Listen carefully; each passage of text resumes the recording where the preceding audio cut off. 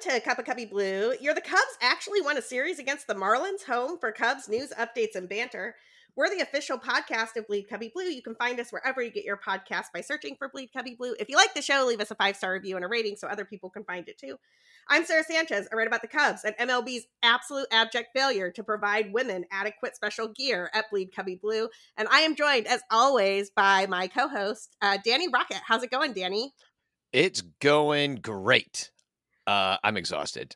we had such a great fun day yesterday after the game at Nisei Lounge. Bleacher Bum Band played. We karaoke'd.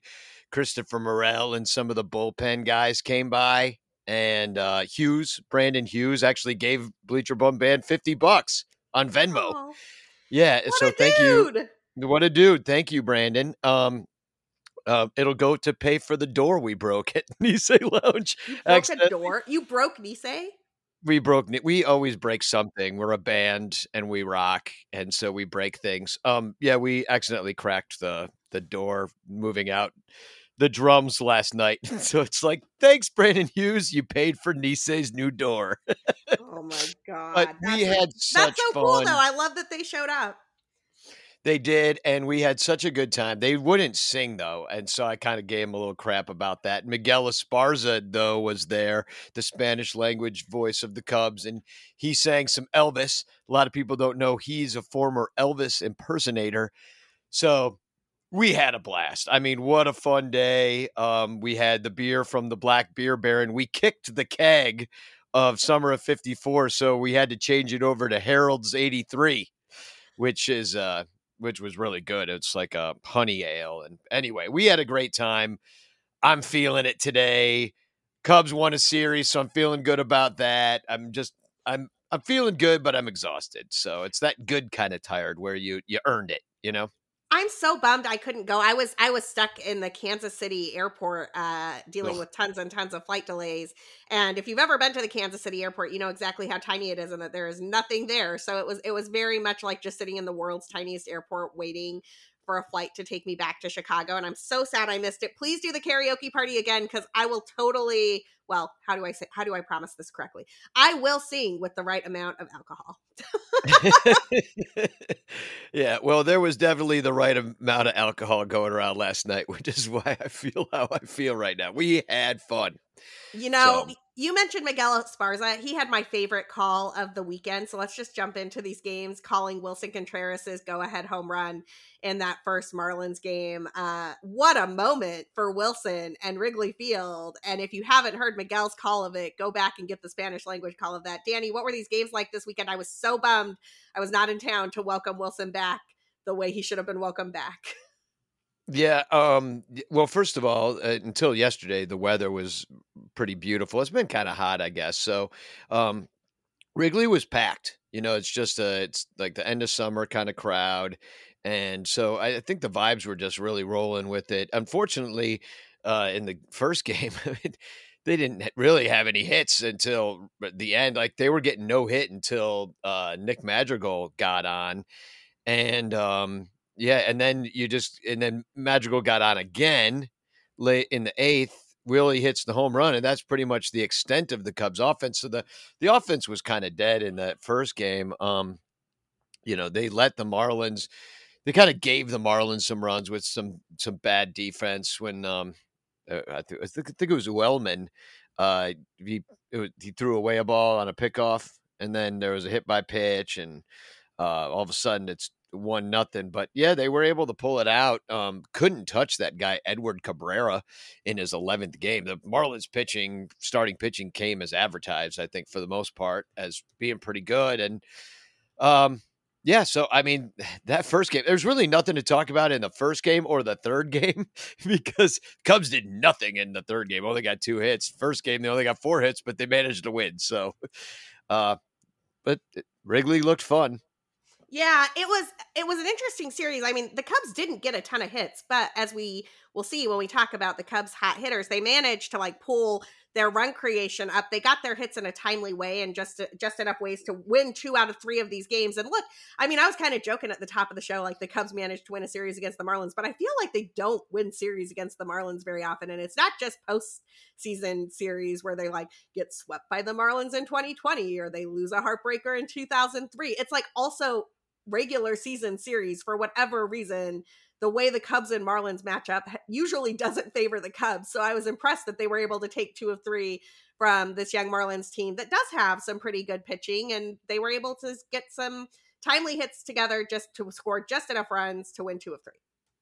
Yeah. And the Saturday game, they shut him out. So that's pretty good. And I'm like thinking to myself, so Smiley looks pretty good in this one. He does. And I'm like, well, I get it. He was injured, but like, why was he not traded? I mean, what happened there? I mean, really nobody? Did they just forget he was on the team and just forgot to trade him? Like, he's another one that we didn't talk about in the non-trades of people that should have maybe been traded. Yeah, I totally agree with that. I was curious what was going on there too. Smiley has looked pretty good like his last 3 or 4 outings. He's gone 6 innings. He's given you a quality start.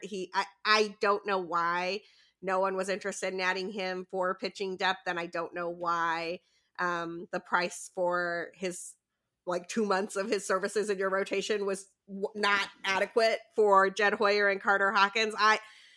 Somebody needs to write like a long form deep dive on what went down with the Cubs at this trade deadline with some serious inside information, because I feel like there were some missed opportunities and just some disconnects, and maybe it'll work out in the long run. And again, I'm not complaining that Wilson Contreras is still here, but it was a very odd trade deadline for a team that is currently projected to finish the season 68-94, which, look, Cubs, you cannot. If you get 68 wins, you better get 69. Like, I either want 100 last season or I want 69 wins. I mean, yeah, I mean, that would be, I mean, I don't want 100 loss season. It's just not fun. But yeah, you got to give us 69 wins. I'm looking at it right now with the Smiley, and I guess, do they have him for next year? Because I'm looking at it, and it says a $1 million buyout club option, but so maybe they could keep him. It doesn't say what he'd make. Yeah, so maybe that's why they didn't trade him. I was thinking he was on a 1 year, but I guess I'm mistaken. But yeah, they're paying him $4 million. It just, he seems cheap. Then that club option would go somewhere else. I mean, could have got some for him. Maybe they'll wait till next year. Fangraphs lists that as a mutual option and says that his annual average salary is $5.3 million.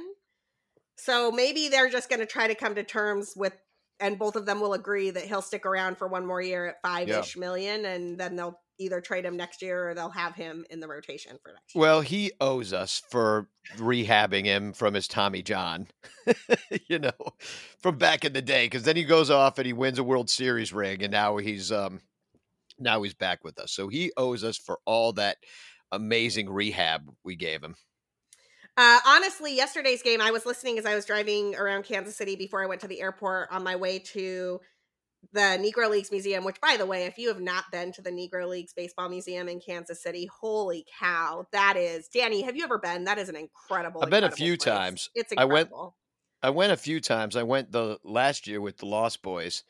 They took a trip out there, and that was pretty cool to see, like, kids see it, But yeah, I went originally because I wanted to meet Bob Kendrick so bad. So when the Cubs went and visited Kansas City the last time, maybe that was 2018, 2017. I forget what year it was, but yeah, I went then, and it is a great museum. And it's going to get bigger too because they're raising money for the Buck O'Neil Center, which had been vandalized in an apparent racist attack.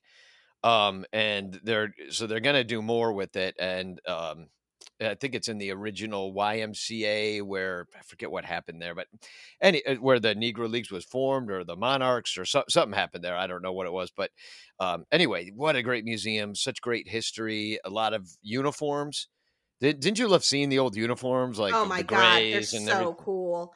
Yeah. They're so cool. Like the uniforms are incredible. all of the Buck O'Neil stuff was amazing. I was super thrilled that as I walked in, and I think this is probably a special exhibit that's going in right now, but Greg Krendler, who I follow on Twitter and have talked with about his art a few times because his art's just amazing. And I'm honestly just stunned every time I see one of Greg's pieces that it's a painting. They look so real. I don't know how he gets that kind of detail in them. But so Greg has a special exhibit with them right now, and his work is all over the park or all over the museum. And so at the museum, for the record, is like, it's shaped like, it's called the Little Infield. So there's a park in the museum, and like, that's why I called it a park. Anyway, that was the first thing I saw was a Buck O'Neil piece by Greg, and the fact that Greg's art was all over. And I was just like, Buck O'Neil, Greg, this is going to be a great experience. And it was. It did not disappoint. Buck has a couple of special exhibits there, a lot of stuff about the Cubs. Some stuff that is, I mean, look, man, the history of this country's racist actions towards towards everyone, but like, and how it manifested in baseball specifically is not an easy thing to face, right? Like, it's not one of those things that you take in and you just like walk away from it. I mean, I shed some tears. Like, it's a heart-rending type of place, but it's also a very hopeful type of place. And there's some history and some incredible stuff there. Couldn't recommend it more. Well, what I like about it too is that it really just celebrates some of the best players to ever play the game. And it doesn't really, I mean, it does, go into the hardships and everything, but it's not all about that. It's more, I think, what that museum celebrates is the players and how great they were and how innovative the Negro Leagues were, as far as like having female executives and players even on the teams. Some of the best players to ever put on the uniform, obviously, with like, Josh Gibson, man. Gibson alone. If I could like go back in time and see one pitcher face one batter, like that would be my thing. I would go see Satchel Paige face Josh Gibson. I wouldn't even think twice about it. That's what I would want to see. Yeah, no doubt. The dude hit a home run to the upper deck of old Yankee Stadium. How is that even possible? Yeah. No, and so now that the Negro Leagues are recognized as a major league, I'd really think that a lot of it has to go from the work, came from the work of Bob Kendrick and the museum. So it's to get that recognition, because I think it's an uncomfortable subject, so people don't want to address like the sad history of it. But really, when you look back at some of those teams, even though they were playing under really terrible circumstances in some places, they also brought baseball to the Dominican Republic, to Mexico, to Puerto Rico. As a lot of those players couldn't play. They couldn't play in the major leagues as well. The Hispanic players, if they were just one shade darker of me. I'm a white guy, by the way. But it's just like, to me, it's like when you see how those players grew the game and are responsible for so much of the baseball we get now. Also the fun style of baseball, the entertainment aspect of it, the quote unquote showboating style of, and it was just way better. It was like real baseball, a lot of bunting, a lot of running, just a kind of a different style. And then on top of it, they like invented night games, so I mean, they had the East-West game. I mean, the history of it is just so rich, and I'm glad you got to experience it. That's really cool, Sarah. Yeah, it was awesome. I need to go back. Actually, I need to spend more time. What I want to do, and I have no idea how I'll ever do this because my parents live in Utah and I live in Chicago, but I got to figure out a way to get my parents there. I think my dad would find that museum to be incredible. My mom would find it to be incredible. It's a really special place. I'm glad I got to go check it out and recommend it highly. It was an honor to spend some time there. It was really fun weekend. I spent some time watching the Red Sox get beat by the Kansas City Royals, but that was kind of cool because Eric Hosmer is a Red Sox now for reasons nobody really understands. One of those stranger moves by the Red Sox at the trade deadline. He was an upgrade for them at first base. First base has been a problem for them. That's why they had Kyle Schwarber playing first base for them in the postseason last year. They're like, hey, can you just like try this first base thing out? But Eric Hosmer, World Series hero with the Royals in 2015, got an awesome standing ovation from the fans, tip of the cap. And then on Saturday, we were there to see Nick Pratto get his first walk-off home run of his career against the Red Sox. So the Red Sox lost, but I got to see a player get his first walk-off home run, and that was really cool too. So it was a fun weekend of baseball and debate in Kansas City for me, and I appreciated it a lot. But I was bummed that I didn't get to see these Cubs games here at Wrigley. Did you eat barbecue? Okay, so I don't eat a lot of red meat, but I did have a pulled pork sandwich, and I decided that would be like that. That's about as close to red meat as I get. And like literally, it's the first pork sandwich I've had in probably 6 years. It was delicious. It was wonderful. My stomach was a little bit angry at me after because I don't eat a lot of meat like that. Yeah, if you're not used to it. Yeah. But it was wonderful. Shout out to Jeff Zimmerman over at Fangraphs who suggested Arthur Bryant's for that, and it lived up to all of the Kansas City reputations. Yeah, no, Arthur Bryant's is awesome. I'd spent maybe I spent a little too much time in there because I had mountain. Did you get the fries, like the giant mountain of fries they give you? Oh yeah, it was delicious, Danny. It was so good. And I probably won't eat for a week. Yeah, no, it was a lot, and like we got there. I think I'd had the brisket. I mean, I had a bunch of different stuff. It was yeah. I went there with Michael Cotton and his sons, and I forget what they ran out of ribs or something because we got there late. We were so sad about that, or his son got the ribs. I forget what it was, but yeah, we ate a lot there. We rolled out of there pretty good. Yeah, it was funny actually. Years ago when I used to coach debate, I would always try to take the students when we would go to a place like Nashville or something. I try to take them to like a local barbecue place or like a local cuisine place, like a thing they couldn't get in Massachusetts. I'll never forget, we were in Nashville for a debate tournament. I took them to a barbecue place. We're all hanging out. And I kid you not, of the 8 students I had on that trip, 7 of them ordered chicken tenders at the barbecue place. And I looked at them like, what are you doing? What is this? Like, why? And don't get me wrong, like I don't have like this huge palate, and I probably would have done that as a kid too, but like you gotta get the cuisine, the local cuisine, people. Kids don't know. Kids these days, I tell you. The next generation. No, but it was great. I will be back at Wrigley Field this week during this national series to cheer on Wilson Contreras and Ian Happ and Drew Smyly and all the guys that didn't get traded. Finally. Man, we're going to talk about it on the flip side, but the Nationals, it's rough in our nation's capital as far as baseball goes after trading Juan Soto and Josh Bell. Yeah, no, I mean, it's Washington, D.C. is usually a pretty rough place as it is, for all sorts of reasons. But yeah, the baseball side of it is just not looking good.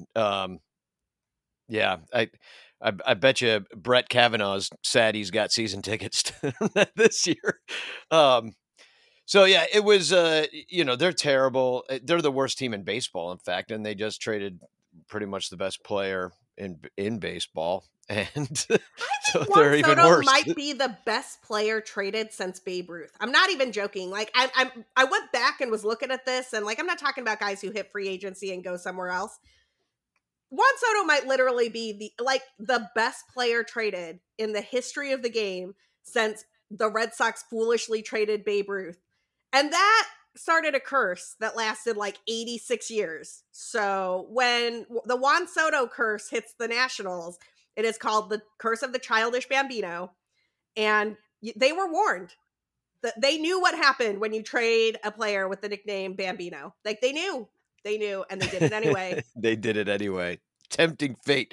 Well, it sounds just like a lot of things that happen in Washington, D.C. They don't make a lot of sense. They did do a thing this weekend, though. Like, props to the Senate for actually passing some climate change legislation and some drug pricing legislation, and I don't know, doing things that might just accidentally get the Democrats reelected. Who knows? Doing your job. Doing your job. What a concept. We actually need to take a quick break for our sponsors, the guys who pay for us to do our job. But on the flip side, we will talk more about this national series at Wrigley Field. But first, a quick break. All right, we're back.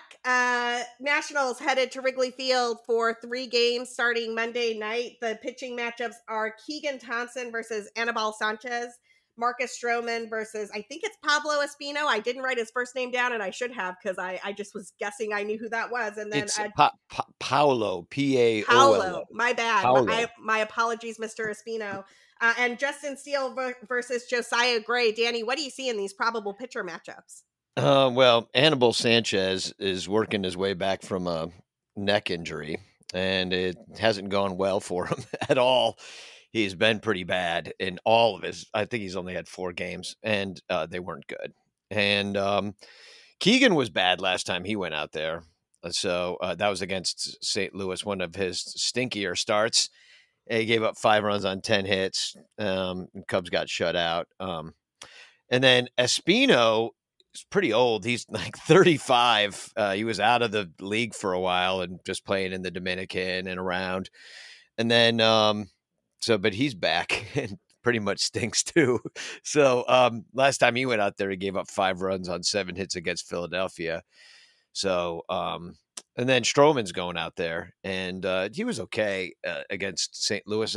You're just kind of looking for him because we definitely have Stroh next year unless we trade him. So you're just kind of looking for him to like establish himself as a Cub and keep on rolling and getting stronger after being injured for a month. And then the sad news is, and I looked this up, is that the Nationals, they kind of own, like the guys that are on the Nationals right now kind of own Marcus Stroman.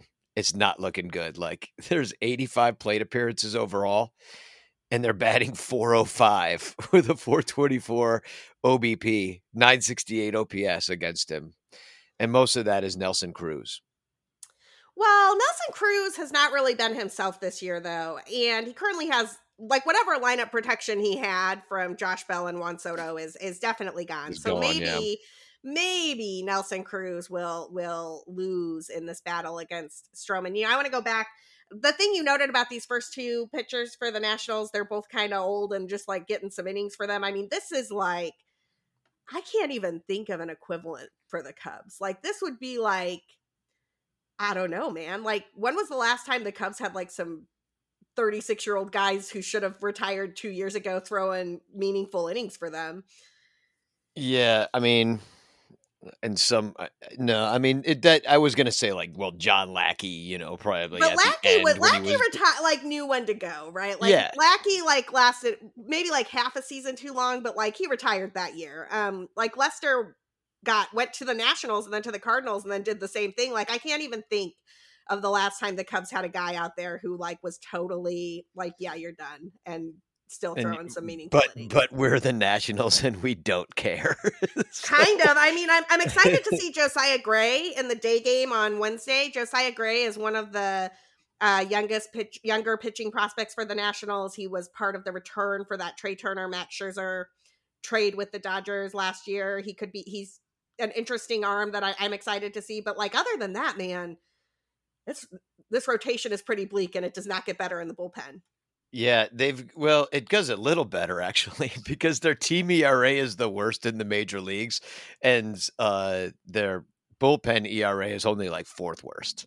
So it gets slightly better. Like so yeah, no, the starting pitching is just brutal. So, but yeah, Josiah Gray is the only guy that they're like working on and maybe will be part of their future. So, but I mean, he's a Dodgers. If you're a Dodgers minor league pitcher, I feel like they've got such a great development system there that you kind of think that this guy's probably going to be something, especially if, they were willing to. I mean, who knows? The Nationals, like with all these young guys and all these prospects, that they're getting these hauls from doing all these deals, and they just completely dismantled the 2019 World Series championship team. Completely dismantled by now. Like they did it way faster than the Cubs did it. And maybe that's right. Maybe it's like, okay, we won the World Series. Everybody's gone. In with the prospects. We're doing it again. See you in 5 years. Maybe, I don't know. But that's what the Nationals are doing, because it's only a couple years later. And I don't think is there even anybody on the team? I don't even know. On the Nationals, we're going to talk about that in a second. Before we do, I want to talk a little bit more about Josiah Gray, because it's kind of weird how he got to the Dodgers and how he wound up with the Nationals. So Josiah Gray was actually drafted by the Cincinnati Reds and originally traded to the Dodgers with Jeter Downs for the Homer Bailey, Yasiel Puig, Alex Wood like contract swap thing that happened there when the Dodgers were just trying to get Puig out of town, and took on Homer Bailey's contract as a result of that. So I actually wonder, look, Josiah Gray has some good future value pitches and whatnot, and he looks like he's going to be a starter in the league for a while, but it's interesting to me that the Dodgers traded for him, developed him, and then felt comfortable that they could ship him out to the Nationals for Max Scherzer and Trey Turner. Like, I almost wonder if there's something there that they saw that they're like, you're not going to max out here, so go somewhere else. And the Nationals have not really been good at developing pitching. Yeah, well, I mean, yeah, they all got hurt.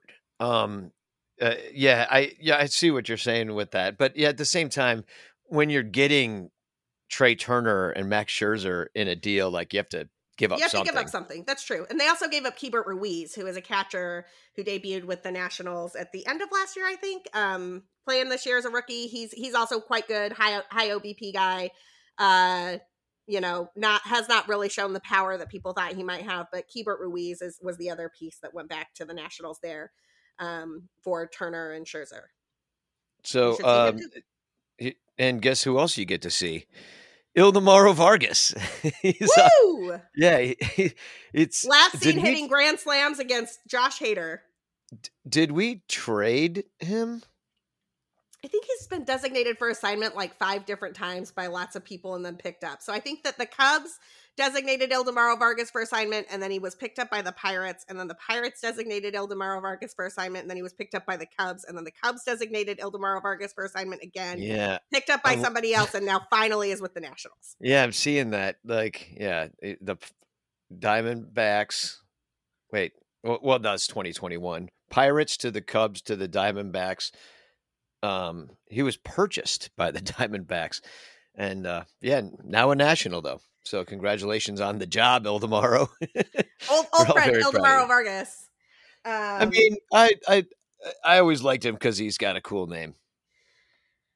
I didn't like him getting at bats with my favorite team, but I appreciate the name. I mean, in a year like this, I'll just take names.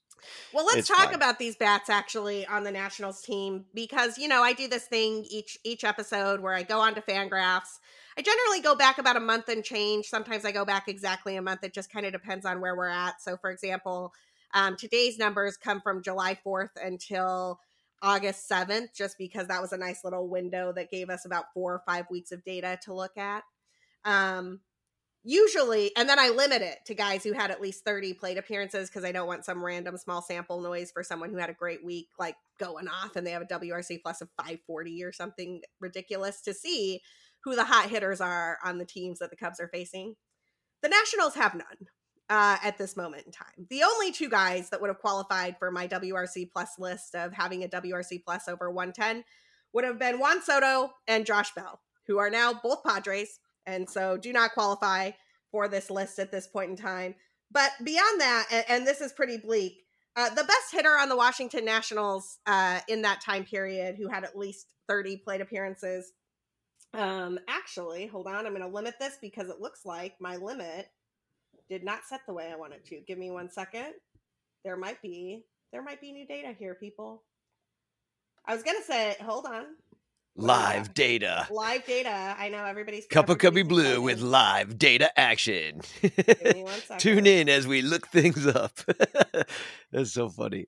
It's telling me there's no records to display. That can't be right. Oh yeah, the MLB site breaks sometimes. In fact, like, I'll take a moment to complain about their app, which is just always in some sort of state of disrepair. With unworking links or the. Okay, I got it back, and it's still the same. So here we go. So Juan Soto had a WRC plus during that time of 211. He is a Padre now. Josh Bell had a WRC plus during that time of 102. He would not have qualified for this list anyway. He is also a Padre. The next hottest hitter on the Nationals is Yadiel Hernandez. Yadiel Hernandez is a 37-year-old rookie who came over from Cuba, I think. He has a WRC plus of 98, so he is 2% worse than league average at driving in runs. And it gets worse from there. Lane Thomas is at 87. Victor Ooh, Robles is at 82. Luis wow. Garcia is at 69. Nelson Cruz is at 58. Cesar Hernandez is at 53. Keeper Ruiz is at 52. Ooh, I am not going to get this right. Ihari Adrianza. I apologize. I try not to do that, and I definitely don't know how to pronounce that name. Is at His 47. mom's listening. And Michael Franco is at 18. So there are literally no hot hitters on the Washington Nationals who have had at least 30 plate appearances in the last month. They are at the bottom of every offensive category as a team. I've never seen this, Danny. In 3 years of doing the show, I've never had this happen. The only nice thing I have to say about their offense is that they do not strike out that much somehow. They hit into their outs. So the Cubs have opportunities to make errors. Exactly. So it's not good. Yeah, I'm not sure. This is like pretty bottom of the pickle barrel baseball we're going to be watching. I mean, all week long, really, if you think about it. They're going to go fertilize the fields of Dyersville. That's the Reds, though. This is the Nationals. I mean, it's going to be a week of like some real terrible baseball people. Like maybe we need to make this a game somehow. Like how many, I don't know, how many errors are these teams gonna make in the next week? How many hits are they gonna get? Like, there's got to be some games here that we can play, because honestly, this might be the single worst week of Cubs baseball in the history of Cubs baseball, and they might win the week because, frankly, the Reds and Nationals are both terrible. I mean, I'll be pretty disappointed if we don't, but we have a worse record than the Reds, who started off the season like 2-50 or something awful. Like that's a total exaggeration, but it was bad. I think they won like 3 games. 3-23 or something, or 3. Yeah, it was real bad. And now they're ahead of us. So we've been bad. Yes, exactly. Multiple 10-game losing streaks will do that to your season.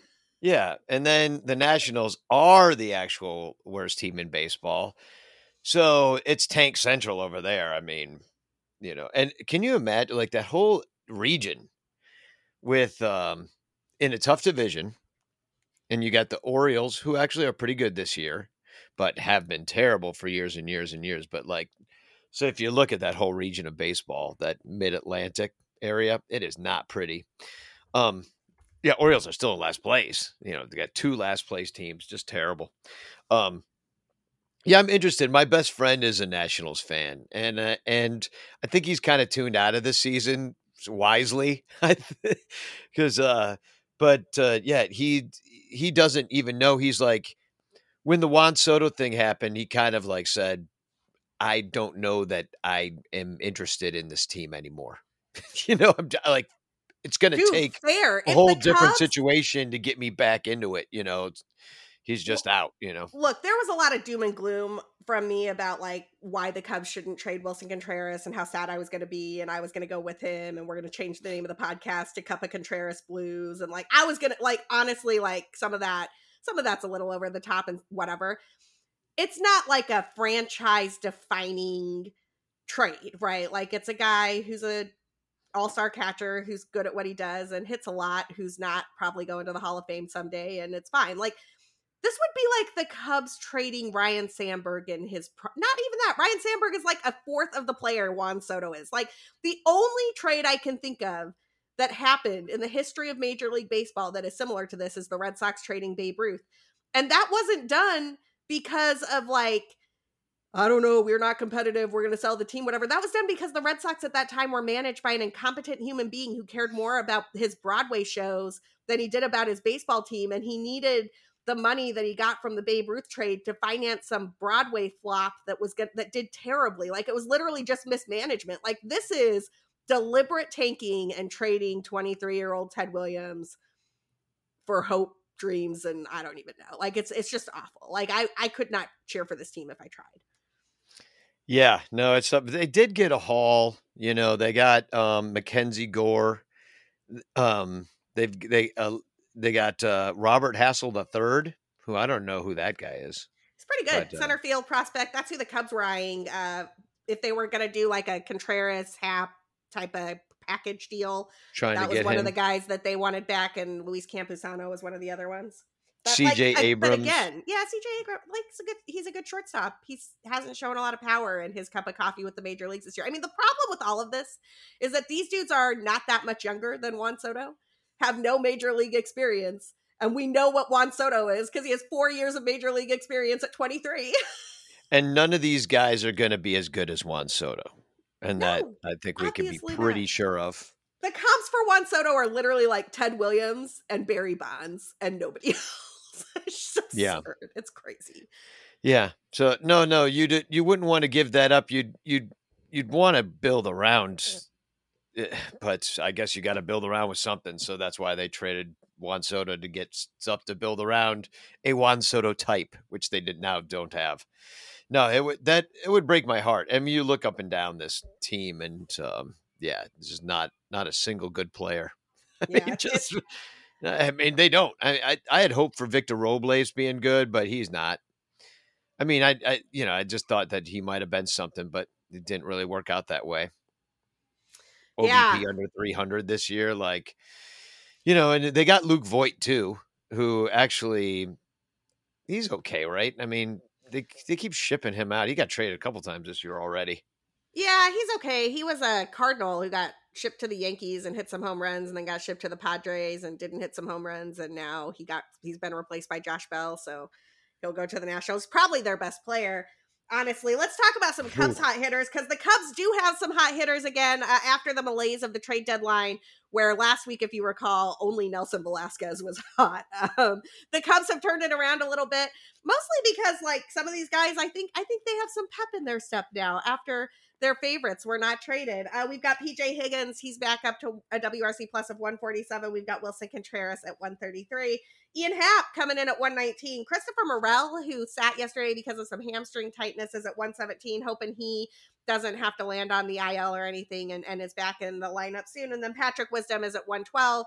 I mean, look, they're not lighting the world on fire at the moment, but they did kind of break out of that funk, and they're about to face some real terrible pitching all week long from the Nationals and the Reds. So maybe the Cubs can get hot.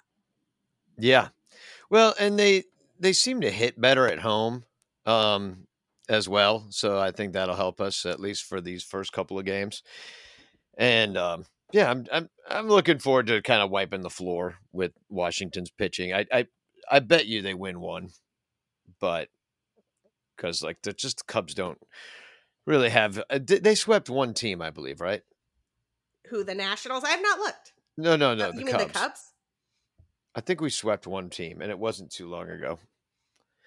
No, but I don't remember. I honestly can't remember, Danny. I remember there were back-to-back series wins, and we thought that was pretty cool. And then there was a 6-game winning streak or a 7-game winning streak, and that was pretty cool. But that's really been it for this year in terms of any streaking. I'm looking at the schedule. I know we sweep. We almost swept Miami, but we swept Philadelphia on the road. Go Cubs, go. Yeah, exactly. Right after the All-Star break, they just remember they didn't see us coming. Oh yeah, that's right. They didn't see us coming. We beat them 15-2. Schwarber started that series with a home run, and then the Cubs swept them. And then we swept Pittsburgh, but that was a 2-game set, so it doesn't really count. It does. But yeah, Philadelphia was the sweep, and that was how they got to a 6-game winning streak. Yeah. Yeah. Oh, the memories, the sweet, sweet memories of the 2022 season that we'll always cherish. Remember that time we won 6 games? Danny, when you're cherishing the time that the Cubs won 6 games this season, where can people find you reveling in those sweet memories on Twitter? Well, at Sun Ranto, you can see all the things that I'm doing there, including the Sun Ranto show, which we're going to be doing in about 3 hours, actually, right before the game. So normally we record on Sunday nights, but last night I was busy rocking out with Christopher Morel, so I missed my own show in order to do a different show. I'm still bummed. I know. We'll do it again. We'll do it again. I was going to say I'm bummed that I wasn't there, but I'm more bummed that Christopher Morel didn't sing, because I think Christopher Morel doing karaoke would have been lit. Yeah, none of the guys sang. I was a little disappointed in that as well, but maybe they're just a little shy around the fans. We intimidate them. They get a little starstruck when they're around me. Bleacher Jeff is a scary guy, y'all. Yeah, exactly. Looks like a mountain man who got lost in the bleachers. No, I'm just kidding. If you want to find me He and really does. my takes during this week's honestly ridiculously awful games, you can find me at @BCB_Sarah. You can find everything from the show, including the stuff that we talk about here and references, at the Twitter account @CupOfCubbyBlue. And make sure you're following so you never miss anything. We will be back in the middle of the week to talk about what did or did not happen with this national series and to preview the Field of Dreams game and the series against the Cincinnati Reds. But first, we got to get through the remnants of the Washington Nationals. Until next time.